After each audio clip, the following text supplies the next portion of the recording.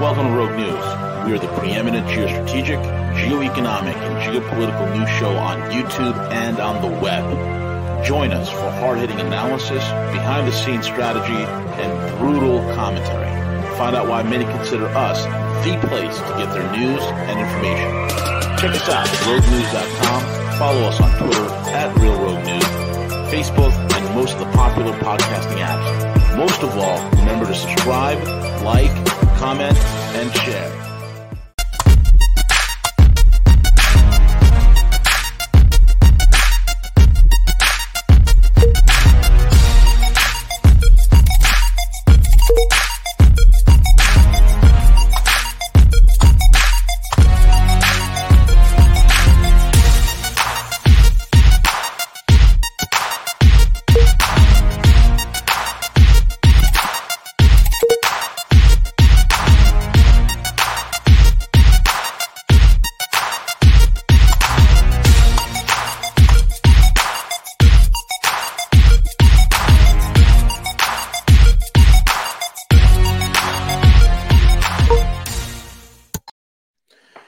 Good evening, good afternoon, good morning, everyone. It's the one and only V, the Guerrilla Economist, coming to you live. And this edition for V is for Veles. We have with us the deep state.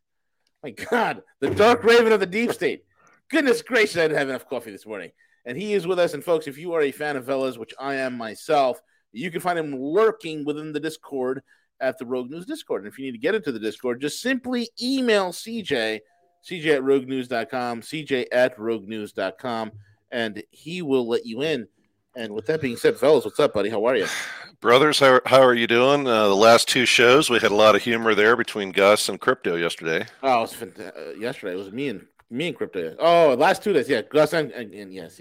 Sorry, I apologize. See, I need more coffee. You gotta keep up, brother. You know what it is, man? I'm still recovering from the whole Kanye West interview with Alex Jones yesterday. I have the definition. I've never seen Alex Jones cringe in my life, and he made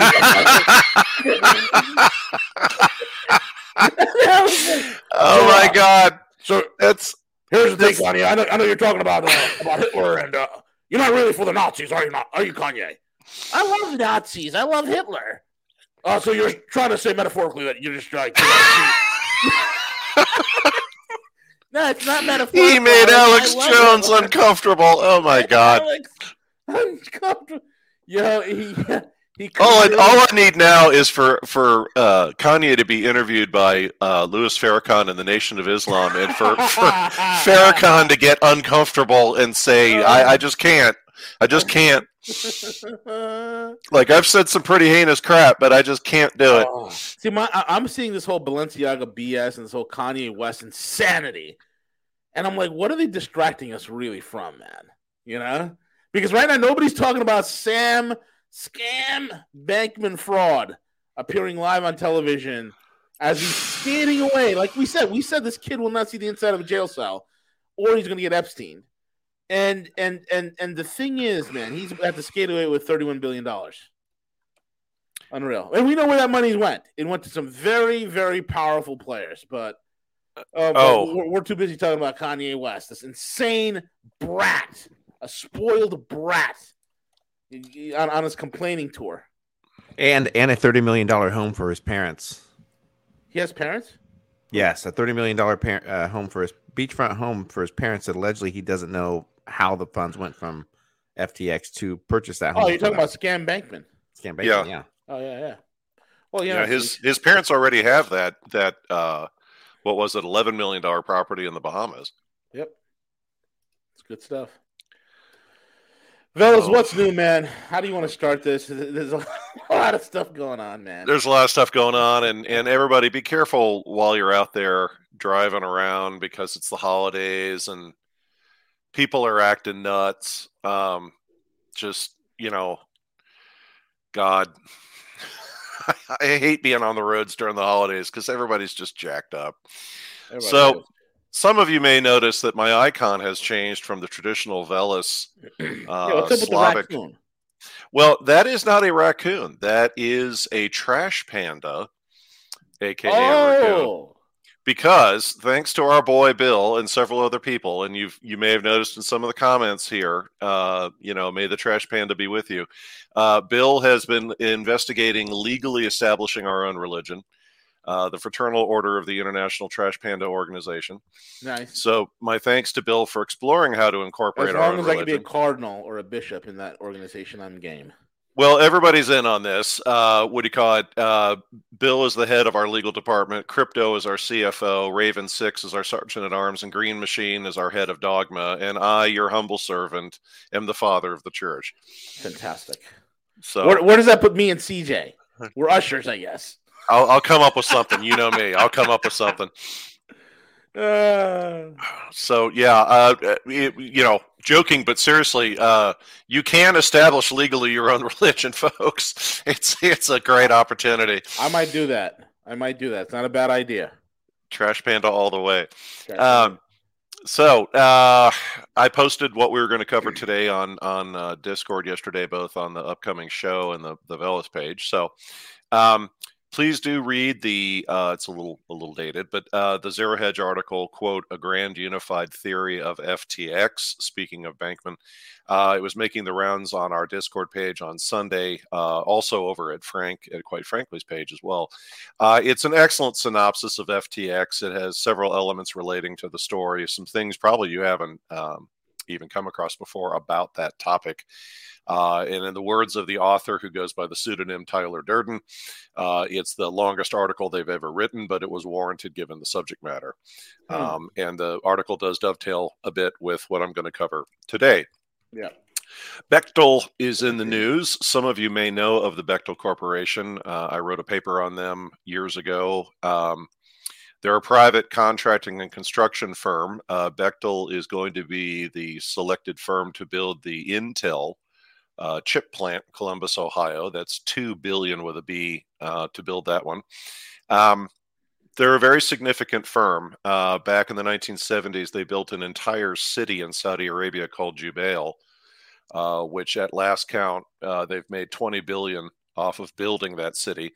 They've actually built a couple other cities in Saudi Arabia. They're also known for building the Alaskan Pipeline, the Hoover Dam, and so on. They've been in business since the late 1800s. I posted a link on Monday night, both on the story about the Intel chip plant as well as on the book from 1989 about Bechtel called Friends in High Places. And because I'm equal opportunity when it comes to politics, most of Ronald Reagan's administration officials were all Bechtel board of directors members or Bechtel executives. Al Haig, Don Regan, Cap Weinberger. I mean, they were all of them were Bechtel people. Speaking of the holidays, Dick Cheney. No, he's Halliburton. Wait, Dick is Halliburton. I apologize. Yeah, Dick is Halliburton, and Dick goes back to the other Dick, which was Dick Nixon. Cheney's just that shadow that's always in the corner. He's there. So also speaking of the holidays, we just kind of moved through Thanksgiving. We're heading into Christmas or Hanukkah for those of you of the Jewish faith. And, we're approaching the winter solstice, and that's, a lot of folks around the world have holidays right now. It goes back to ancient times. Holidays can be tough. So just my normal kind of public relations kind of comment. It's okay to acknowledge these times might be a little hard for you or the family. So please reach out to those or even help groups if you feel you need it. There's no need to struggle alone with this kind of stuff. The traffic alone should be enough to push you over the edge. And equally, if you've got people in your life who've suddenly become strangely quiet, that might be a good opportunity to reach out and see how they're doing. Edwardian England. For those of you who have seen the British TV programs that a lot of Americans have fallen in love with, like Upstairs, Downstairs, or Downton Abbey, you'll have a solid reference for the following.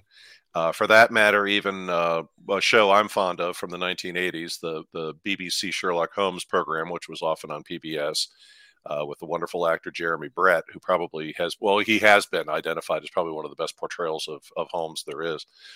Our globalist friends love that feudalistic world.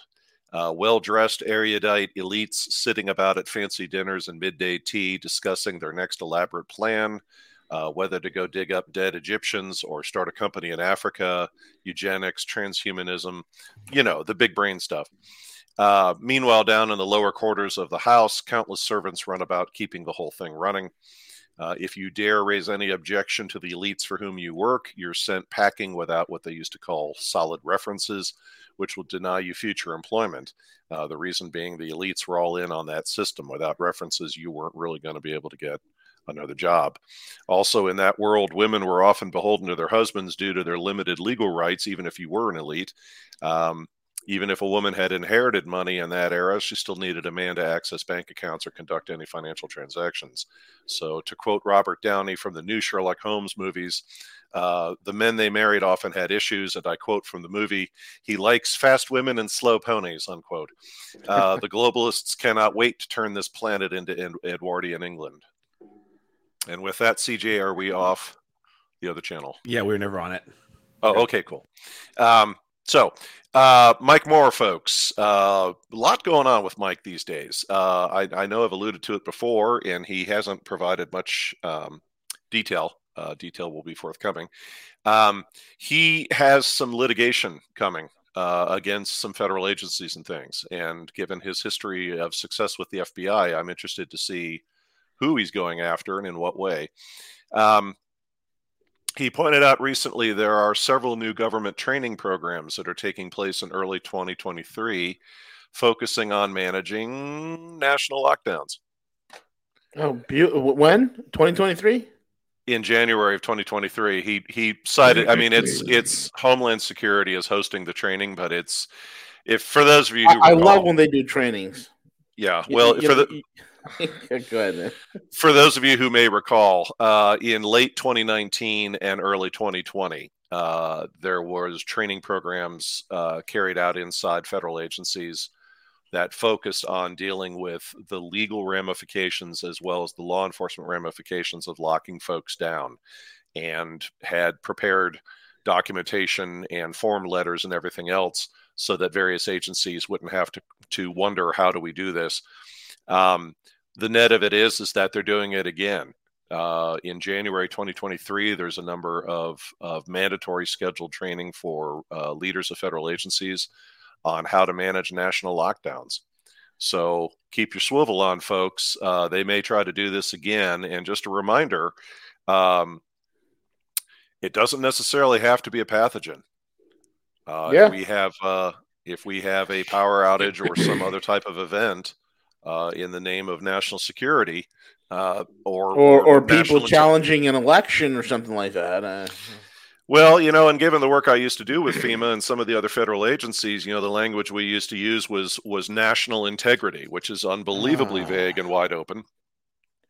So anyway, keep your eyes open, because the last time they trained everybody in January and had it all rolling out by April. So we'll see.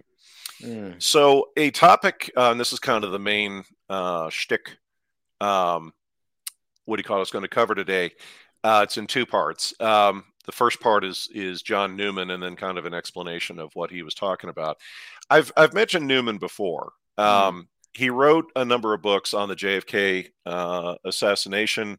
He's got one called Into the Storm. Another one, I think, Where Angels Fear to Tread, etc.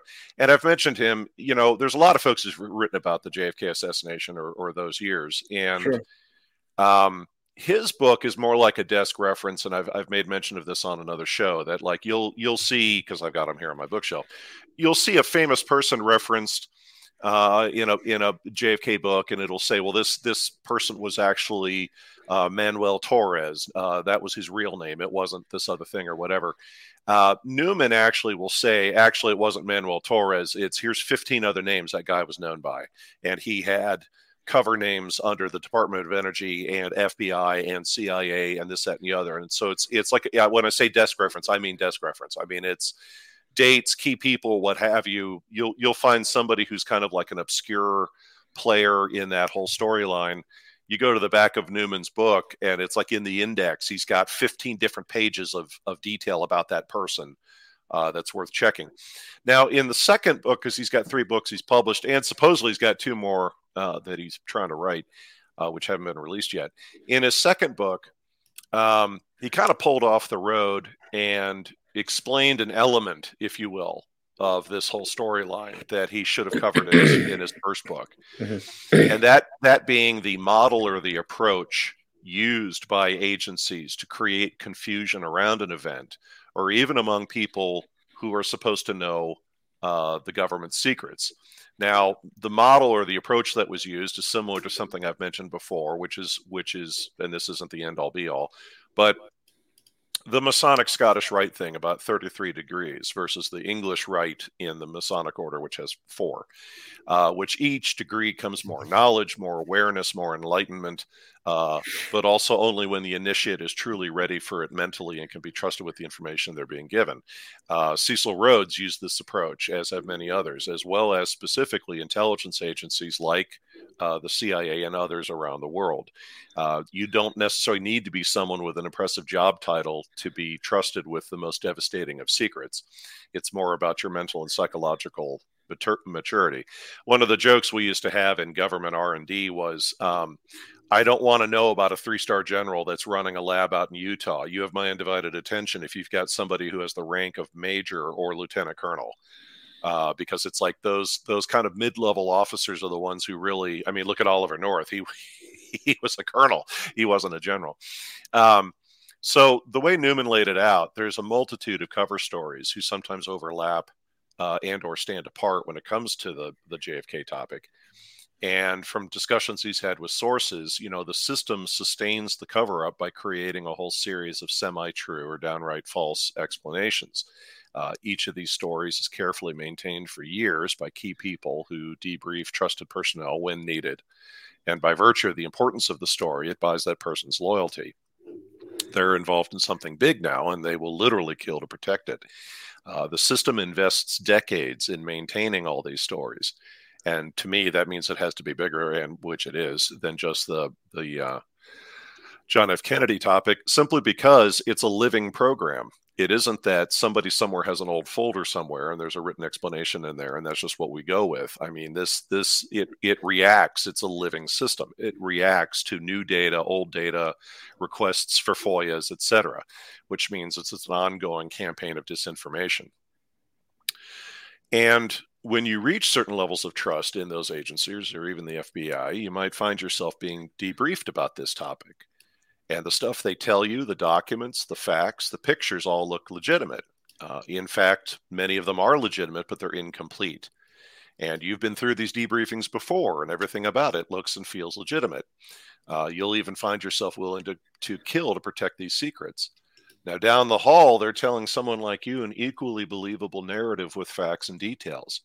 And you both are being lied to, maybe to test you, maybe to create storylines that can be traced back to certain people if they get out.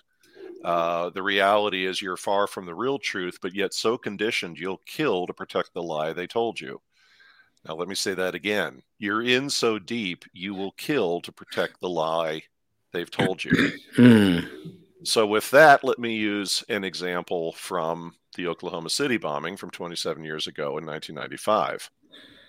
Where I'm going to walk you all through a series of narratives where each one kind of builds on the last one, and you'll see where I'm going with this.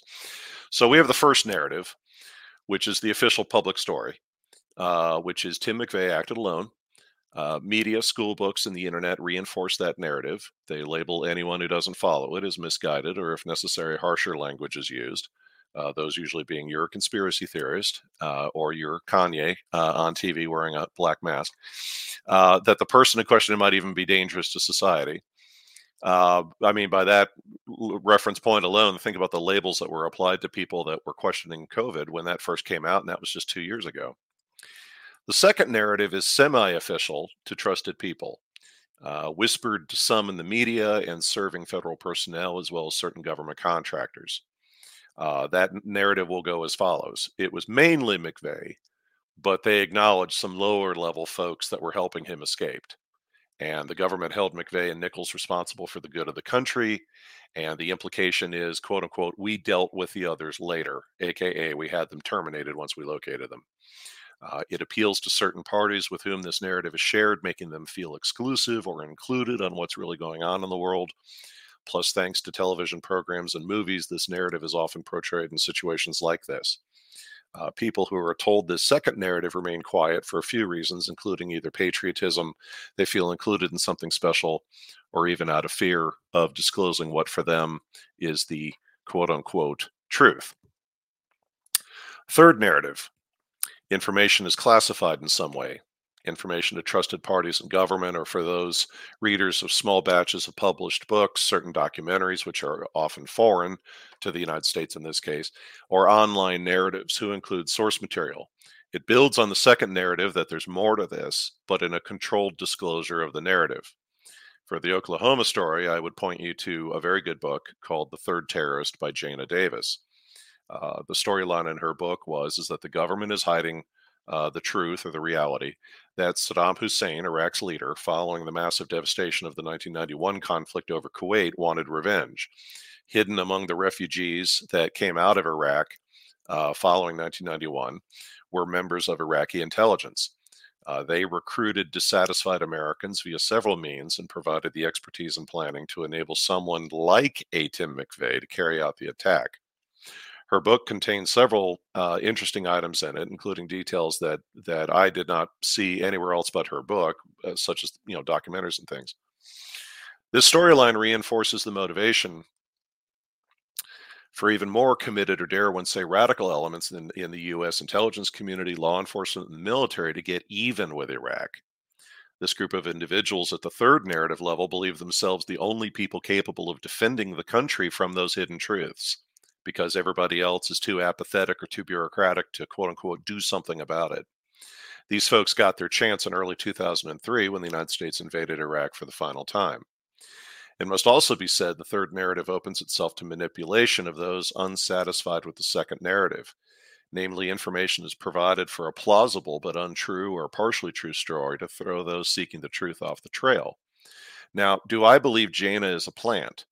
Not in the slightest. Her life was nearly destroyed for that book, and she was never able to really get back into the media ever again, as she was a reporter in Oklahoma. However, could she have been planted, carefully provided information to help her write it? Yes. We've seen that method used several times in the past, and rather amusingly, where's one of the areas where we've seen planted information used very effectively? Well, that's in the UFO topic. Now, I'm going to kind of stop here for a second because there's a couple of takeaways about Oklahoma I want to get into before we get into what I consider the fourth narrative of this. The Oklahoma topic is a little outside the norm, whether we're talking about JFK or a whole bunch of other topics that are out there. A, it was purely domestic to the United States. B, the state of Oklahoma had people with a vested interest in investigating it, despite opposition from federal investigators and people inside their own state government and state media.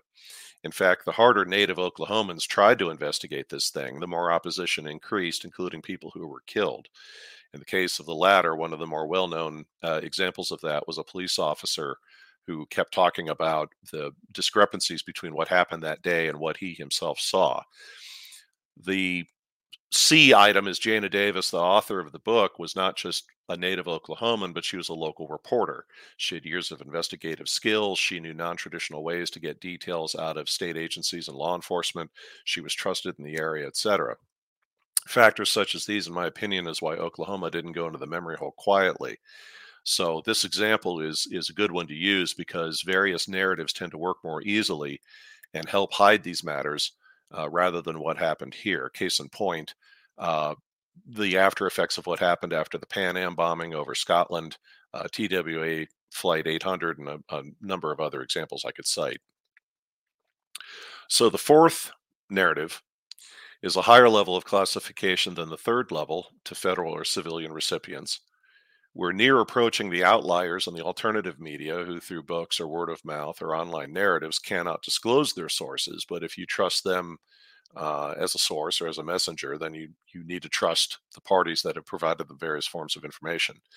Storyline at the fourth level being powerful groups in opposition to other powerful groups who were supporting Bill and Hillary Clinton, which would include in part the U.S. intelligence community, were compiling over time compromising information at a secure federal location for future prosecution, that being the Murrow building. The goal being to remove the Clintons as assets in competition among globalists.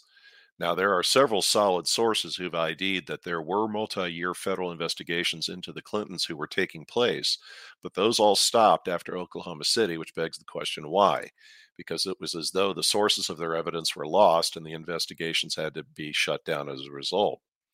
People with security clearances debriefed on this level of information are more highly vetted, as they usually possess top secret or SCI clearances. Whether for good or ill, they're simply told the information will get you a jail sentence or worse if it leaks. Those who receive the information through alternative means are often so frightened of its comment that alone buys their silence. At this level, one is getting closer to the truth, but like all stories, there are many threads, and you may not have all the detail. Further, at the fourth level, one begins to see this event as not an isolated incident, but as part of a much broader context or some sort of ongoing storyline, who is different than the accepted model of the way the world works. Moving into the fifth narrative, highest classification, loosely put, something even more incredible to believe than the fourth, but is indeed true, or truer.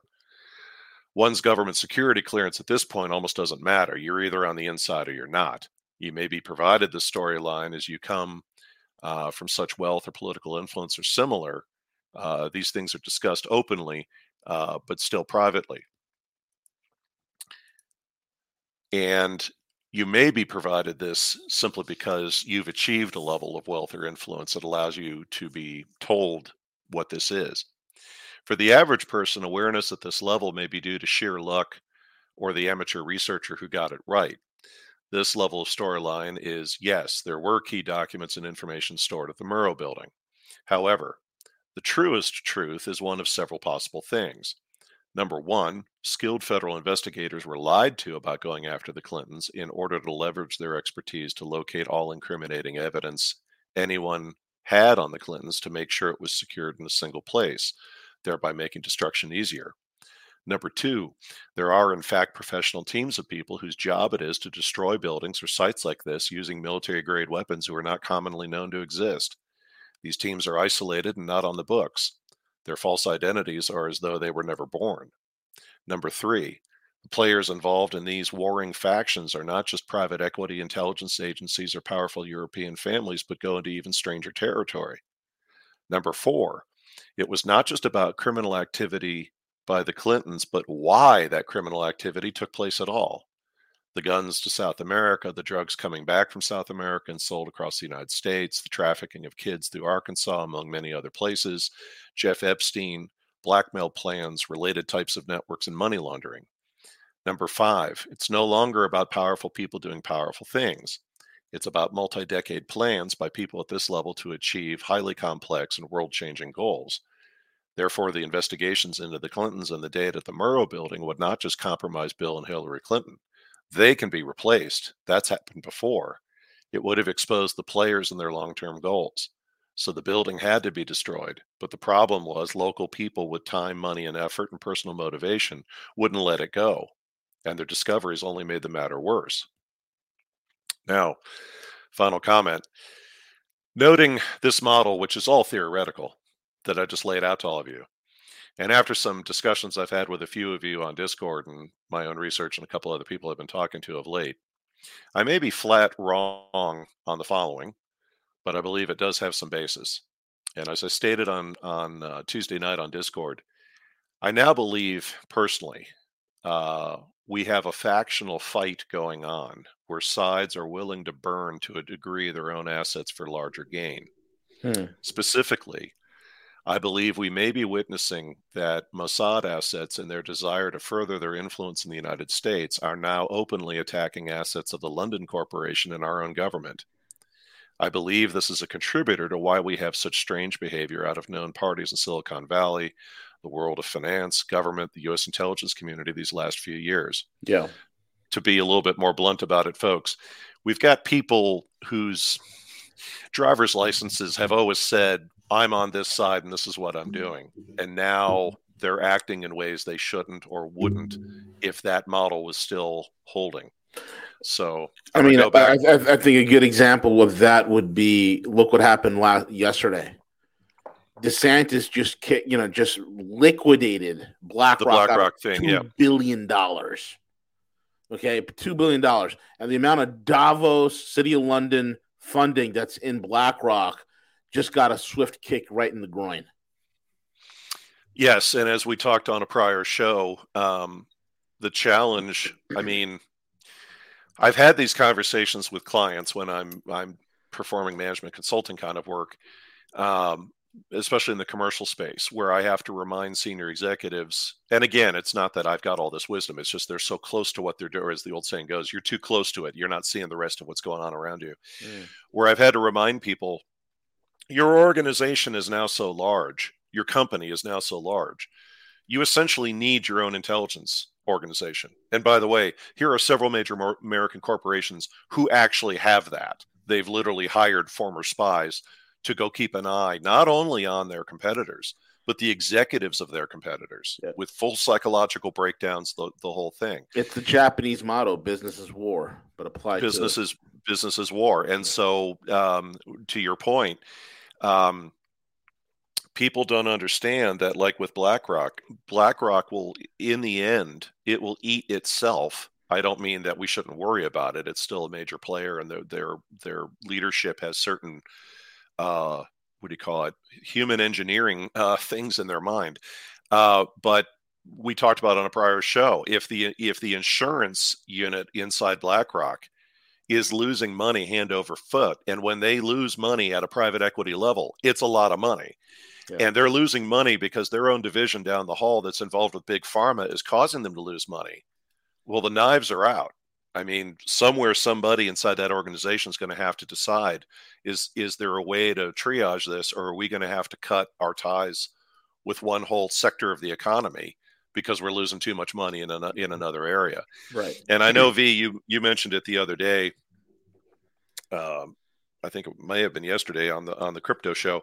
The comment I made to all of you last April, and I made mention of this also on the Discord channel. I told all of you last April, and I could be wrong, but I told all of you last April, I said, I got a feeling, I can feel it, that assassination is going to start happening at a level that you can't necessarily explain it away as slipped on a bar of soap or whatever form of accident occurred. It doesn't necessarily need to be somebody with a high-powered rifle in Dealey Plaza down in Dallas. We've seen in the news of late at least 3 major crypto players who have all left this world, amusingly.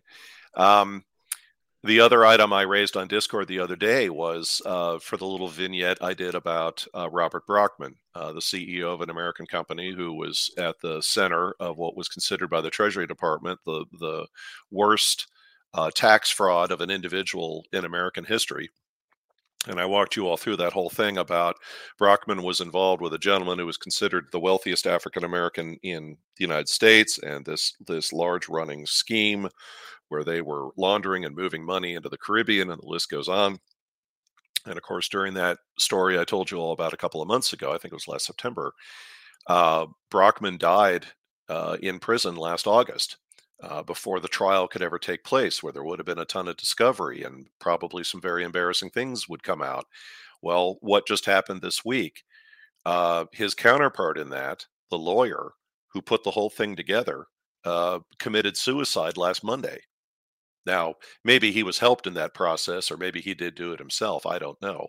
But there's a laundry list of people and major influencers in the world that are dropping dead. And, and it goes to this thing about, are we witnessing a factional argument going on between the London Corporation and Israeli intelligence? It's hard to say, but something's happening. And as I alluded to last April, when we have this level of players and they start getting into it with each other, and things start solidifying about what the new digital economy is going to look like and all these other factors that are going on, there's going to be losers in that, even if you're part of the elite, even if you're part of the inner sanctum and you know what's going on. Eventually, when these things happen, look at the end of World War II, there's going to be people for whom there's no chair when the music stops. And to paraphrase Patrick Ryan, you're talking about people that can erase you down to your last human genome. They're not going to go quietly.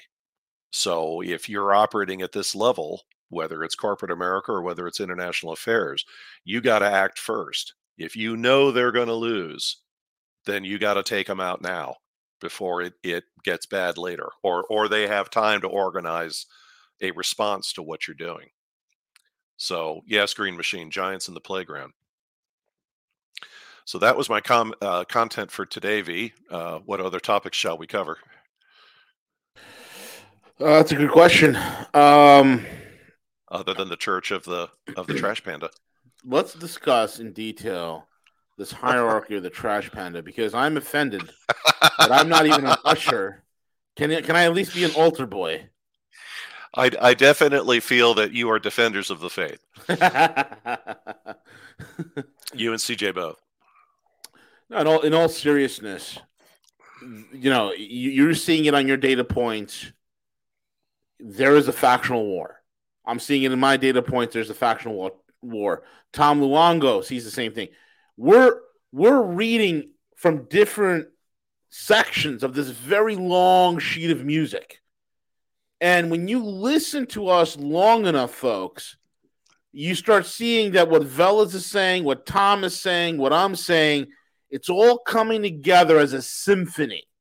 We are in a state of chaos and incredible things moving in such a high rate of flux here that it is absolutely mind-boggling in terms of the frequency of events on a daily and weekly basis. It's almost difficult, Veles, at this point to even keep up. There's so many things happening. Well, and Brendan O'Connell, who, like any of the folks out there, I think Brendan is close to the topic, but yet if some old friend of mine was to come to me and go, he's an asset of Australian intelligence or whatever, it's like I'm equally open to that possibility.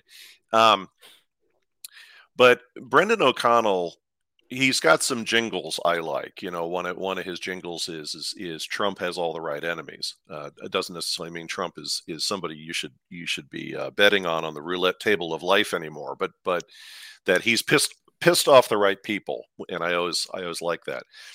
But another Brendan comment he's made is that if you look at various international meetings of these organizations, and not to bore all of you to death on this topic, but we've covered it here often. George Soros is a distraction. It's Lord Malik Brown behind him. The World Economic Forum is really a mouthpiece for Kissinger. The list goes on. Council on Foreign Relations, the Bilderberg Organization, Council of 100, the list goes on.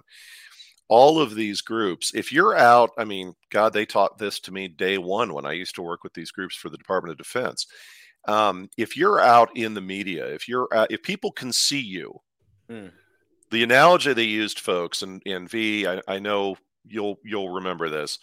It's what was known as the wild weasels, which is those are anti-radiation. Those are aircraft that would hunt radars. Yes, and they would work in teams of two in Vietnam. And the first pilot would go in hard and fast. Thunder Chief, baby. That was the first one. Remember those F-105s? Or the F-104. Yes. I'm sorry, F-105. Was it the 104? F-4. No, it was. You're correct on the first part. They started with the 105s, and then they went with the F-4s. The F-4 Phantoms, yep. But the Phantoms, by the way, folks, as the old joke goes in the Air Force, was proof that we could make a brick fly. Oh, my God. The Phantoms drag of a brick. The Phantoms used to leave such a massive dark trail when they were really pushing the engines hard. So you got a pilot who's making themselves a target. Now, over time, the enemy figured out what we were doing, and they tried to adjust their tactics. But they called it a wild weasel attack. The first plane goes in, highly erratic, fast, using flares to distract and try and draw the missile batteries to turn on their radar. And as soon as they did, the other plane that was loitering about fired what was known as an anti-radiation missile, or an ARM or HARM missile, to take it out. It's the same thing with whether it's Nancy Pelosi, whether it's some of the leaders of these other groups. The guy that sounds like Kissinger running the World Economic Forum, they are intentionally putting themselves out to be targets, to draw the attention away from who's really behind the scenes. But back to what Brendan O'Connell was talking about.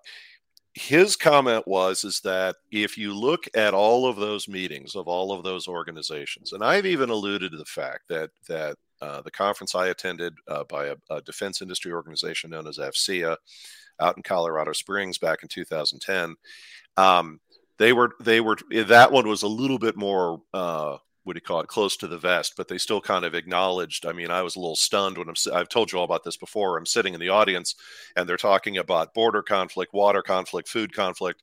And the head of the panel goes, well, as we all know, the real danger to stability in the international environment is the world's population. And I could feel the cold chill going through my system as I thought, oh, baby, here it comes. We got to get the population down.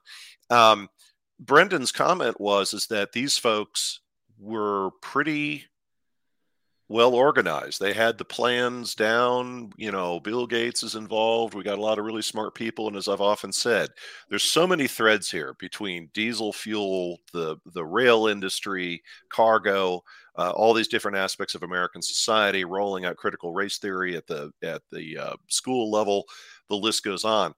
But Brendan's comment was, quote, they're way behind. They've fallen way behind in their planning. And that's why now they're getting a bit desperate, and why there's just downright crazy ass decisions, whether it is the recent decision by the Dutch government that I don't know. I mean, you all knew there were protests and things going on in Holland, but I don't know that many of you caught the news this week. The Dutch government is seizing 1/3 of all farms in the country. Yeah, to be shut down. Right. Because we got to get carbon dioxide down, which, by the way, folks, because I used to work with some people at what do you call it, the EPA. What is the number one cause of environmental impact? It's not carbon dioxide, it's methane. Right. But what produces methane? Well, among other things, yeah, volcanoes and cows. But we're gonna tackle carbon dioxide. But there's a whole host of other things. You know, the desperation over what's going on in Ukraine, that certain goals haven't been achieved. Now we're out and out saying that we're training that U.S. troops are on the ground training Ukrainian troops. That's an invitation for war. that worked out well with South Ossetia. You know, and I look as a student of the subject going back to the 1980s. Yes, I was in middle school and high school, but I've been weird since I was born. You know, and I'm studying this stuff as a young kid with Eastern European relatives looking at me like the Emperor from Star Wars, going, "Good boy, let the hate flow." Yes, let the hate flow. You would see something happen in the 80s with the Cold War, and even the early internet, you know, and I'm talking dial-up and message boards in the early 1990s. And it took unbelievable effort and a bunch of dead authors to say, well, hey, I think the rumor is true that when NATO ran their big war games in 83, that the Soviet Union was so kind of caught off guard by that, plus Reagan's rhetoric, they thought we literally were about to launch World War III. And it was only by an act of God that the rumors are true, that we avoided that. For me personally, I've gone from that, where it took 10 plus years just to try and get some detail about a certain topic, to FTX blows up on the mainstream media in front of God and everybody, and this idiot is speaking at a conference this week. And I love nothing. And I love the question that was posed to him.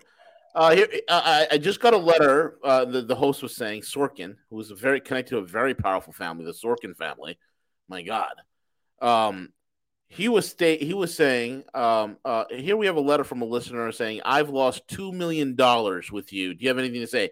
And Bankman Fraud, being the psychopathic sociopath that he is, could only talk about himself and how he feels. Yes, just like any narcissist, or shall we say sociopath. I mean, the comment I want to hang him by his man boobs. I went off on Discord where I'm like, you may have possibly harmed the entire crypto market to such a degree that it may have lost a degree of validity in the eyes of multiple parties. And the best you can come up with was, I didn't mean to, and it was my girlfriend's fault. Yep, because she's a trading genius. It's incredible. I mean, banks are suffering right now. The Fed has lost. Dude, they're investigating all the wrong people. They should be investigating his ass and trade. They're investigating all sorts of institutions. Everybody's feeling the heat. It's ridiculous what's happening. And I had a colleague of mine said it best. Scam, bankman, fraud. He was the suicide bomber driving the truck into the crypto industry. Yes. Yeah. Here's the question. Go ahead, CJ. Put it up. That he ever committed any criminal fraud. Let's take a listen. One of the letters I got, I want to read to you, Sam, because from a gentleman who said that he lost his life savings. And the subject line is Sam Bankman-Fried stole $2 million from me. Says, Andrew, can you please ask SBF why he decided to steal my life savings and the $10 billion more from customers to give to his hedge fund, Alameda. Please ask him if he thinks what happened was fraud. These are the kinds of letters that I've been getting repeatedly over the past several days. What do you tell this man? Yeah. I mean, I'm deeply sorry about what happened. Sure. I'm deeply sorry. Sorry. Oopsie, I stole billions of dollars. My bad. The rest of the interview is also nuts on several levels. At one point, he's like offering financial advice about how and what to know which crypto exchange is a fraud. He also basically downplays any chance that he had any criminal liability. But one of the ones that actually bothered me the most is whenever he was asked about his own criminal liability. And he was basically saying that he wasn't thinking about that because all he wants liability at this point. So I don't think that, I mean, obviously I don't personally think that I have, but I think the real answer is that's not. You can't even look up. You can't even look up. Fucking coward. I'd want to punch him in his face and break his facial. I want to break his skull. Kind of place for me to sort of think about myself and my own future, but I don't think myself and my own future. I just need to think about myself. I mean, look, I've had a bad month. This is not really had a bad month. Look at the people laughing. And people like, hey, this is cheering him. They clap after this. Customers. What matters here. Do you realize the damage this guy has caused? Dude, I realize the fucking damage. It is horrible what is happening right now. You nailed it on the head though, V, and it's something we've said on Rogue, not just me, but you and CJ and Gus and a whole bunch of other folks. I'm sure Matthew has said it a couple times, where we've made this. You said we're not prosecuting the right people, but it also goes to our narrative about you're asking the wrong questions. You know, it's like with Fauci. Yep. Would one of you have the stunt? What are all of you prosecutors and you attorney generals who are talking to him right now? Yeah, I use the word admit loosely. He's admitted that basically he knows nothing, knew nothing, doesn't know anything about anything. But not one of you have asked him, we dare you to tell us that you make no money off the Moderna vaccine because you've got part of the patent. I want to know about how many stipends you and your wife received from any pharmaceutical firm. Because, folks, as I've told you, I was a contractor working for the agency for about 2 years until I took the gig I'm doing right now. I was on the inside. I heard the chatter going on by people saying, oh, yeah, we can get a complete second source of income if we get loaned out to universities or to pharmaceutical firms as an employee of HHS or NIH. And I'm looking at them going, you understand that's fraud? No, only if you're with the Department of Defense or another federal agency. It's perfectly legal here. How is that possible? Because Dr. Fauci got the General Accounting Office and others to give us an exemption. Well, what the actual F? So it's like, so Walensky is what? How much money is she? Oh, well, the rumor is it's hundreds of thousands of dollars a year. And how, humor me, when these checks are delivered, what is written on the check other than the dollar figure? Well, it's perfectly legal because it's in the interest of public-private partnership cooperation. And it's just like, I'm done. I'm out of here. Holy God. I felt better when I made weapons for the Department of Defense. I'm leaving. Yeah. Yep. I'm not dealing with you effing people. Well, but by the way, I may mispronounce your pseudonym here, Asseljärg. Thank you for your husband's service on the USS Ranger. You know, Veles, as I was listening to the show today, and a few thoughts, and just open up for a minute, and I'll be brief, but I think all of us, to a certain extent, are trying to make sense of the madness, the chaos that's encircling all of us. And yesterday, as I was watching Yee on Alex It's Jones, yay. It's yay. It's not yee. yay. It You're almost the worst person I know with names, and I love you. it hit it hit a plateau. It hit a That dude. plateau of insanity of what was happening. And literally the past, I'd probably say month, there's times that when I lay down and I go to sleep, I actually do, and this is 100% honestly, that I pray. And sometimes it keeps me awake. I'll pray and say, Lord, help me make sense of this. Help me make sense of this world, the insanity that encompasses our lives, and make some sense of things that are happening. And I've even said, like, show me, Lord, I ask you, show me some things that are happening that can help us. What can we do? And it keeps me awake at night. Literally, it does. And that's honest. And Veles, as I was listening to your show today, I wrote down a few things, and I want to read this. And what I wrote this was what I'm titling the pillars of humanity and life. And within those 4 pillars, I wrote these 4 things down. There's 4 pillars that, in my own humble personal experience of things that involve my life, my family, some things that I personally think could benefit our listeners that are tuning in. There's 4 things. The number one thing that I wrote down is this, is individual health and your family's health. What are you doing to ensure your family is nutrition, is getting the proper exercise, including mental health if need be? It's got to be one of those pillars that's there. It's the foundation that you build right now. The second thing that I wrote down was solutions and local impact. What are you doing at the local level to directly help your family and impact and find solutions that are going to benefit you as we navigate through this storm that we're all going through? The third thing that I wrote down was that wheelhouse. What volume do you have that's in your wheelhouse in terms of the energy, the time that you spend listening, gathering, and bringing in information? No disrespect to anyone, any of our contributors here, but that could be tuning out some of the things that we even say here because they're not in your wheelhouse of where you need to spend your time and energy. Hey, don't tell people to tune out, man.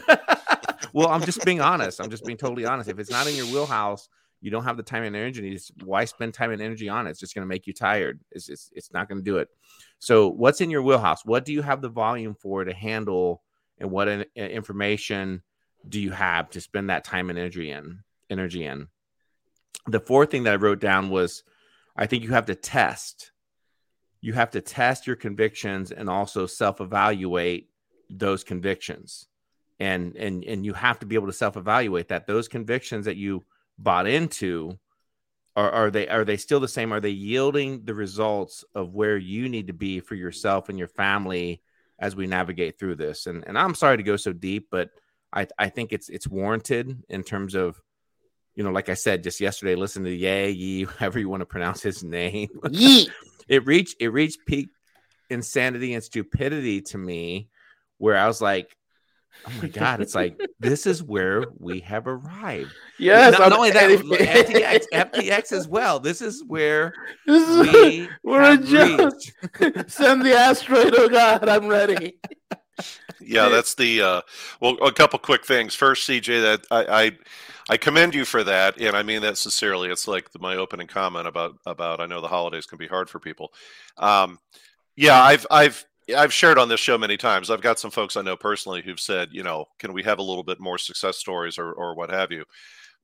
Part of our role here at Rogue, along with any of the folks in the good parts of the alternative community, is to inform. and make aware.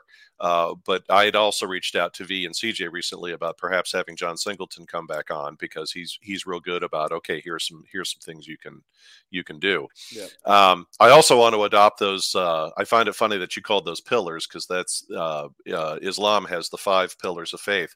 I want to adopt those as part of the Church of the Trash Panda. Church of the Trash Panda. Well, I have the IP on it, so I can sell it to you. Oh, there you go. Hey, we yes, can but we're a tokenize nonprofit, so we can tokenize it and put it on FTX. Because regardless of all this, we have to find a way to profit through it as well. But the Eastern European in me also finds myself going to my Orthodox church, where we've got a little box next to an icon when you walk in, and it's I know in the Catholic Church they've got the little red, or it depends on what kind of Catholic church you go into, but they've got the little red glass things for the candles and stuff. The Orthodox Church, or at least mine, we've got a little sandbox kind of thing next to an icon, and you can take a beeswax candle and light a candle. And I frequently find myself these days lighting a candle to the universe and its infinite wisdom, and dropping a knee in my church, thinking, okay, Lord, you helped us out of Russia in 1905 and 1917. Evidently, we're back on that road show again. And when you have a moment, if you could smite some of our enemies, that would be fantastic. That would be fantastic. I want to go real Old Testament here. Smite my enemies, oh Lord. And could we start with the Wexners to begin with? Oh man, they own that. They own your state of Ohio, right? They do, man, Yeah. from top to bottom. Jeez. Every time I drive through Columbus, Ohio, and I see their names all over buildings and stuff, I'm just growling as I'm gritting my teeth. Ugh. Oh my God. It's unbelievable. You know, but at the same time, at least you know who's in charge. That makes things a little easier. That's what makes things terrifying. Are you kidding me? It's like I've often told all of you in the audience. There's people who for years have come to me and said, "Were you implying there's 12 guys with cigars sitting around a table making all the world's decisions?" And it's like, Yeah. shit. I wish that world did exist. That's easier to deal with, at least in my home state. I know who's running my state. It's about 1,500 to 2,300 idiots. Okay, that's who's running the show right now, and they're oh my God, I'm not even gonna start. I'm not gonna start. John F. Kennedy's father once said, and boy, he was a piece of work. At no time in American history have more than 50 men run America. Yeah, absolutely. The problem isn't that 50 people may or may not be running the United States, and these days, thanks to the interdependency of the globalist community, I don't really know that, quote, they run the United States. It's more a function of they're in league with others. But there's a certain symmetry, though, in at least knowing who these folks are. One of the many, services we provide on Rogue, especially with Matthew Ehret's deep dives into these different organizations and their intellectual underpinnings and how they started and who runs them today. I mean, one of the comments I had coming up on a future show is let's be candid. A lot of what's going on right now globally are the followers of Kissinger, Henry Kissinger. I'm not kidding about that. This is Kissinger's fingers are behind a lot of what's going on. This is no joke, folks, dead serious. The World Economic Forum exists because of Henry Kissinger. Correct. And Kissinger has heavily influenced the Council on Foreign Relations and some of the other children of Cecil Rhodes, if you will. And I had somebody make a comment to me recently where they said, well, but Kissinger's not long for this world. And I said, well, ironically, all these people that are talking about global eugenics and sterilization are not long for this world, which I find a bit ironic, that I've got people in their early 80s who are making decisions about who should live or die on this planet. But I said, that's how stupid we are.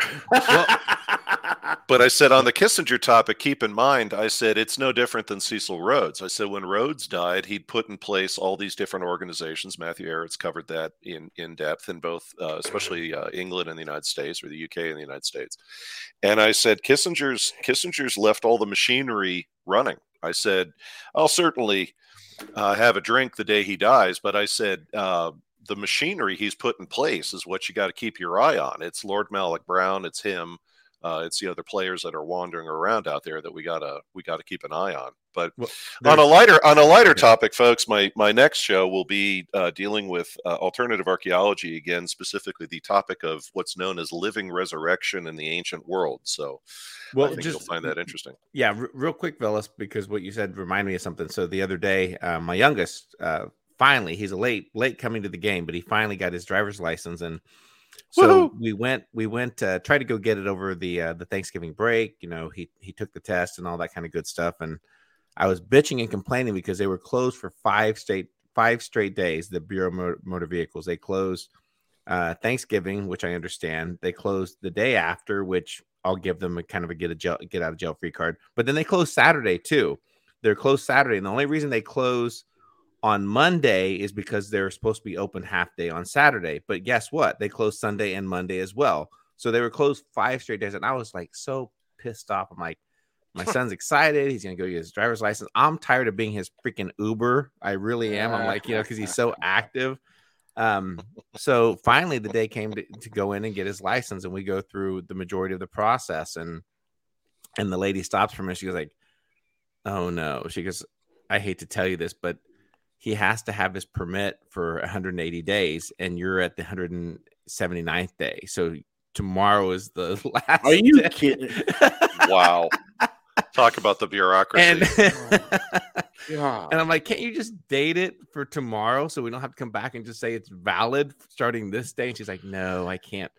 It just won't. You should have told her due to daylight savings time. It is 180. Well, I being a parent, which I encourage everyone to do, I tried to spend this the best that I could to help my son understand things, and it kind of made me reflect upon a couple things too. And I said, Drew, I'm like, let me remind you of this, and you guys, everyone has probably heard this that's listening to this stream, but it reminded me of someone who told me, and it could have been either listening to Zig Ziglar way back in the day, wherever I got this, was that like, don't spend so much time and energy on things that you can't change, right? Like, and I told Drew, I'm like, this is one of those variables. I know you're upset. I know you're pissed. It's probably going to change the rest of your day, but we can't change it. It's like the weather. You can't change it.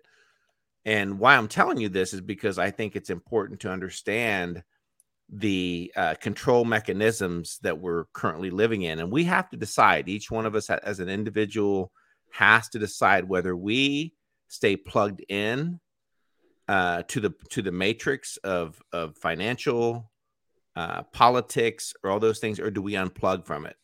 And what I mean by unplug from it is, do we unplug and disrupt the current system that's in place? And if we're going to stay plugged into it, then be prepared for the long haul, because there's probably going to be some things in that we're not going to be able to change. But we're going to have to find way. In my humble opinion, my own opinion, is to find solutions to unplug from those things and those systems and create disruptive systems to change that, versus how corrupt and everything is, because it's so convoluted and so corrupt. I don't think that we can regain it. I personally don't think that we can. Not to be negative in any shape or form. I'm just saying that if you're going to stay plugged into the current systems that have dictated our lives since we were born, go for it. That's on you. But I think that there's an opportune time for us to navigate through this and find disruptive ways to change the political landscape, change the financial systems, to benefit all of us, and to change the DMV, and change the freaking BMV as well. Unbelievable. Very well said, gentlemen. And folks, we are at the end of the show. Thank you all for listening in. You can again catch Veles over. He is the pontiff of the Trash Panda religious organization. You can find him lurking in the doldrums of our Discord. And if you need to get into the Rogue News Discord, just email CJ. CJ and I are just altar boys. The good thing is that the Trash Panda, the Church of the Trash Panda, does not fondle altar boys, so CJ and I are safe. You can email CJ directly at cj@roguenews.com. With that being said, any last words, gentlemen? Have a good weekend, everybody, and take care. Well, just real quick. Veles, you played a part in this in terms of some of what we listen to here on Rogue and some of the things, and getting us really following and staying tuned to Whitney Webb and her work that she's doing in regards to the 2 different volumes that she just released. America's Culture of Corruption. I can't remember the name of it, but very excited to share with the help of Matthew Arrett. We do have Whitney Webb coming on for a live stream interview next week. That is earth-shattering, folks. That is like biblical earth-shattering that we've got. I mean, CJ and V, have been able to get Whitney to appear on the show. That's the One Nation Under Blackmail, Volume 1 and 2 books. One Nation CJ. Under Blackmail, indivisible, with liberty, with stupidity, and justice for none. And by the way, folks, Brendan O'Connell, who has been critical at times, is not critical, but is critical at times of Whitney Webb's work. I just literally caught his show from the other day where he said Volume 2, which was of the 2 volumes. The first volume is basically just like a lot of people and their backgrounds and stuff. But Volume 2 is more of the detail on Volume 2 is the one that literally takes you back to Vince Foster and Iran-Contra as it relates to Epstein. I mean, how deep does this rabbit hole go? Even Brendan made a statement this week where he said, okay, I've finished Volume 2 of her book, and I got to say, she goes there. There's stuff in here that Brendan was stunned she put in the book. Okay. So, yep, absolutely. There you are. So here you go. So Whitney's interview is confirmed. It'll be a joint interview between Matthew. So it'll be a Rogue / Rising Tide Foundation or the Canadian Patriot interview, and it's confirmed for Tuesday, December the 6th at 1 p.m. Eastern Standard Time.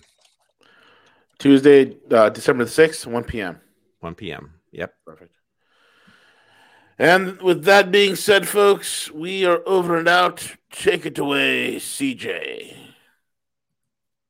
Enjoy your weekends.